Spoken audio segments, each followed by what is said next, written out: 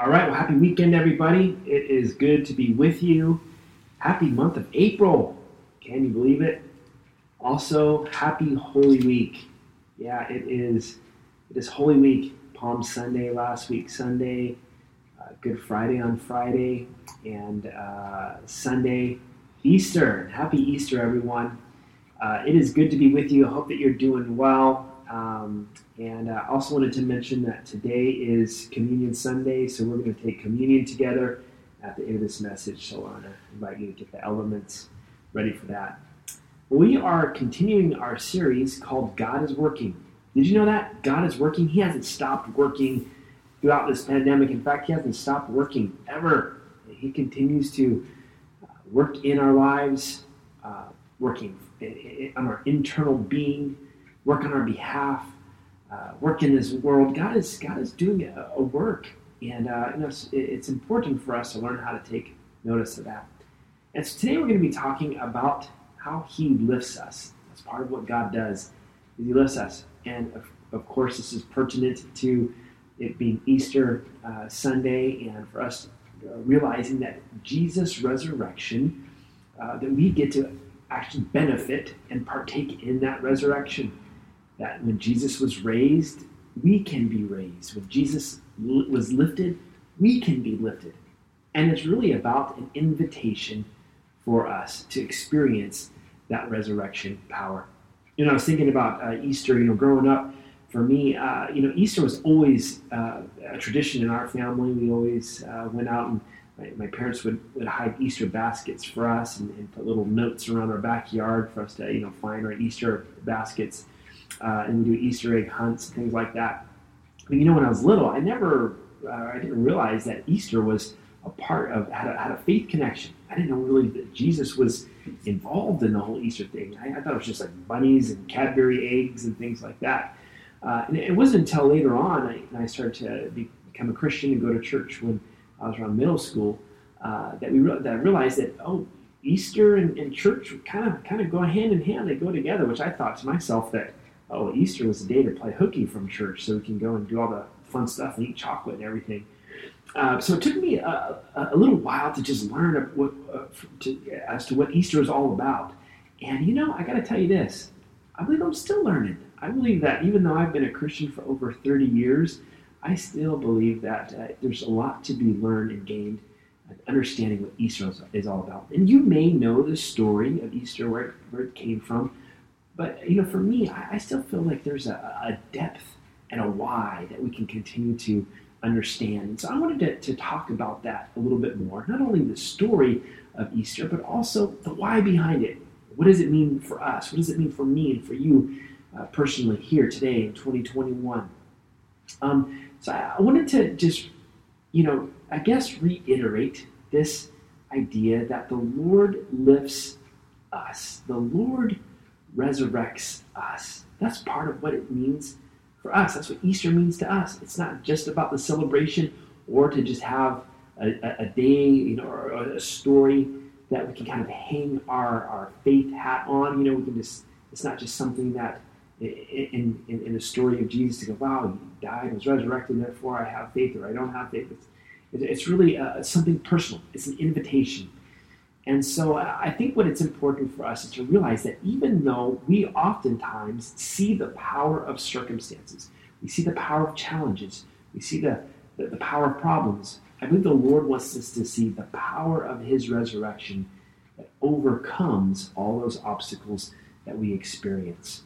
When I was, in youth ministry, we used to do this skit when it talked about the power of God. And the way we do this skit was we'd have a boss that had a couple guys working for him. Both guys would be kind of different areas, and they were putting together these tables, and they both had these power drills in their hand, And he said, okay, this boss said, okay, once you put together these tables, I'll come back and see you in a half an hour. Well, half an hour later, the boss comes back, and one guy, he's got like 10 tables built, while the other guy, he's still working on the first one. Now, they were in different rooms. They couldn't see what each other are doing.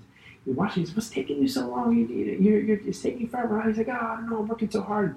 And he was, man. He was working hard. He was sweating. He was working hard, while the other guy was just knocking him out, And he finally was watching to see what he was doing. And well, one guy, they both had these power drills in their hand, but the one guy who was working it, well, he just never plugged it in.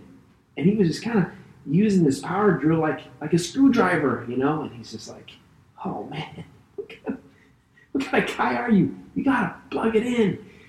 And anyway, of course, when you do the skit, it's a lot funnier than how I told it. But I thought it was important to just to realize and to remember. I thought that story or that skit's a good illustration that all too often we have power that has been given to us, but many of us are not connected to that source of power.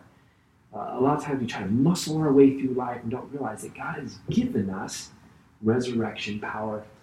As I think about power, I think a lot about when we lose power. Isn't it amazing what happens when you lose power? It's like you can't really do much of anything. You can't, use any of your refrigerator or your, oven or any of your appliances. It's just like you can't do anything. And when it happens around our house, we get all excited for about the first 30 minutes. We're lighting candles and stuff, and telling stories and whatever. But then, you hope it doesn't last too long because it's like you need that power. But if you compare that situation even to a more dire circumstance, if you've ever been to a third world country where people don't have power, I had actually experienced that in some different areas, villages down in Mexico where people didn't have power. And you just think, man, how can you go through life, not having electricity, and kerosene lanterns and things like that. But I think about that, that's really a good imagery for us, because many of us will either, one, go through life with experiencing power outages on a regular basis, where we find ourselves kind of connecting and then disconnecting from God. And when we're disconnecting, we wonder why things are so difficult, why it's such a struggle.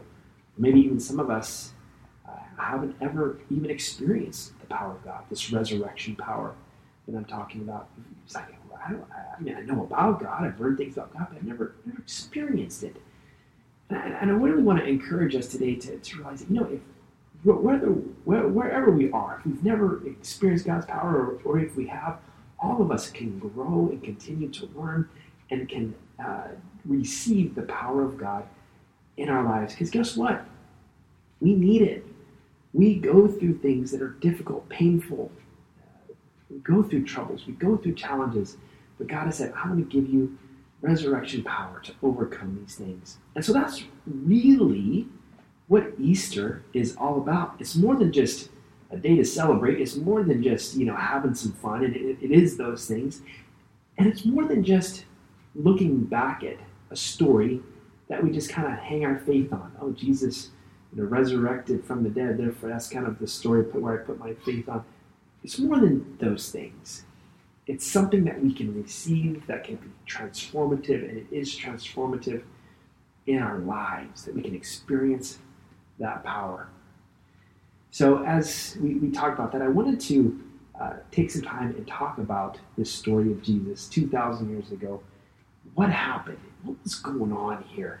And really what happens is this guy comes on the scene named Jesus, that's different than any other person that had ever lived. And it kind of blew people's minds. He kind of stuck out like a sore thumb in a lot of ways. And it either caused people to follow him and give up everything, like leave their jobs, leave their homes, and to follow him, or on the opposite end, become jealous and get filled with contempt. So it kind of caused this division in the community of Israelites or Hebrews at that time. And so there's this division that's happening because of Jesus. And why did that happen? Well, for one, he was a teacher that was teaching about the kingdom of God, and people had never heard that before. And so they were thinking, man, we've never heard this type of teaching before. So that was one. People were just were either locked in or they felt threatened. And then on the other hand, or something else to include, is that Jesus also was healing people and doing things that nobody had ever seen. And we're talking about people who were blind, now could see, We're talking about lepers being cleansed. Sorry, I said leopard. I'm looking forward to the zoo this coming weekend. We're talking about, Jesus was touching touching them physically, and they were being healed. And then also what was happening, there was this spiritual transformation. Jesus talking about the kingdom of God in people's lives. And so there were people that were just following. Thousands and thousands of people are following him. And then there started to be this group of people that started to band together, come together, and be filled with contempt, jealousy, anger, and hatred towards Jesus. And so there becomes this point, I guess, where it all kind of comes together at the end of Jesus' life, where the question of who is he really? Because the disciples began to say, he's the Messiah. He's the promised one. He's the Son of God. He's the one that the prophets have been talking about. And on the other side, they're saying, no, he's a false teacher. He's a false teacher. And so there's this kind of this conflict about who Jesus really was. So the question of, was he the Messiah, caused such division and conflict? And I got to tell you, it's almost like that conflict still hasn't ended 2,000 years later. There still is that point of conflict on that deciding of who you believe Jesus is. And so as people were filled with this contempt on the side, these Pharisees, these teachers of the law, they had this self-righteous jealousy and rage towards Jesus. What they decided to do is decided to band together, and they decided to have him arrested. That's what they did. They had him arrested. They put him on trial. They accused him of all these things. And his friends, his disciples, all that had been with him had deserted him. They just all got so filled with fear. And so they accused him, put him on trial. And then they decided, even though there was nothing that could be found against him, nothing that could be found, they decided that they were going to go ahead and they were going to put him on the cross, and they were going to kill him anyway. And so that's what they did. They whipped him, they stripped him of his clothing, they nailed him to the cross, and they left him for dead. And as he's up on the cross, they're hurling insults at him. And one of the key insults, one of the key things that they said, if you are really the Messiah, then save yourself. Prove it. Prove who you are. It was like this testing of who he was to his face. So as they were testing him, if you are the Christ, then save yourself. It's really important that we realize, especially on Easter, that even though Jesus could have come off the cross and saved himself, then he would not have fulfilled prophecy, which was to die and then to be resurrected. Why is that important for us? Because the story of Easter is so that we could be resurrected also from our own sin and our own and from the power of death in our own life. So what ends up happening? Jesus breathes his last when he's on the cross, and then the disciples they took his body down and they put him in the tomb, and they rolled this big stone, and they put a guard in front of the tomb, and they said, because these disciples might they might try to take him away because they had heard that they believed that he would be resurrected, so they guarded the tomb. And so this happens like on a Friday, he's put on the cross, and then so by Sunday, what ends up happening was, people went to go see him. They went to go see his grave site, and what they found was that the stone was no longer there. The stone had been rolled away, and as they approached this tomb, it was empty, except there was two angels that were there, and they said, "Why do you look for the living among the dead?" And Jesus had fulfilled prophecy. He had beaten death. He had been resurrected. And from that point on, then Jesus began to, not only, it wasn't just that moment, but he began to visit different people, to visit different friends, to reveal himself, the risen Christ, to encourage them, to show them that the kingdom that he was establishing was not of the earth, but the kingdom that he was establishing was the kingdom of God. And it was something that was not just a local temporary government, but it was something eternal and everlasting. And so he had to show them this power over death, this power of the resurrection that was in his, that he was not only, that God not only revealed to man, but that he would then invite people to participate and partake in. You know, God does demonstrate at this moment that God does demonstrate the power of death. And he did prove that Jesus was the Messiah. And he did provide sacrifice and justice for all man's sin, that we would be forgiven of our sin. And Jesus' death and resurrection was also an invitation for us to receive and experience the power of God. Yeah, the power of the resurrection is something that each one of us are invited to experience. You know, and I think about this. Many of us might say, "I've never even experienced this resurrection power that you're talking about. I've never experienced that some type of power in my own life." And I think that what we had talked about with this, power outages, we can look at that spiritually for ourselves. Maybe some of us have experienced power outages where we have experienced God's presence and God's power, but then all too often we find ourselves disconnected, doing things on our own strength. Or maybe some of us have never experienced God's power in our life. We can't even think of a time. Or maybe some of us would say, "Yeah, I do experience God's power, but I'd like to experience more. I'd love to experience more of God's power in my life."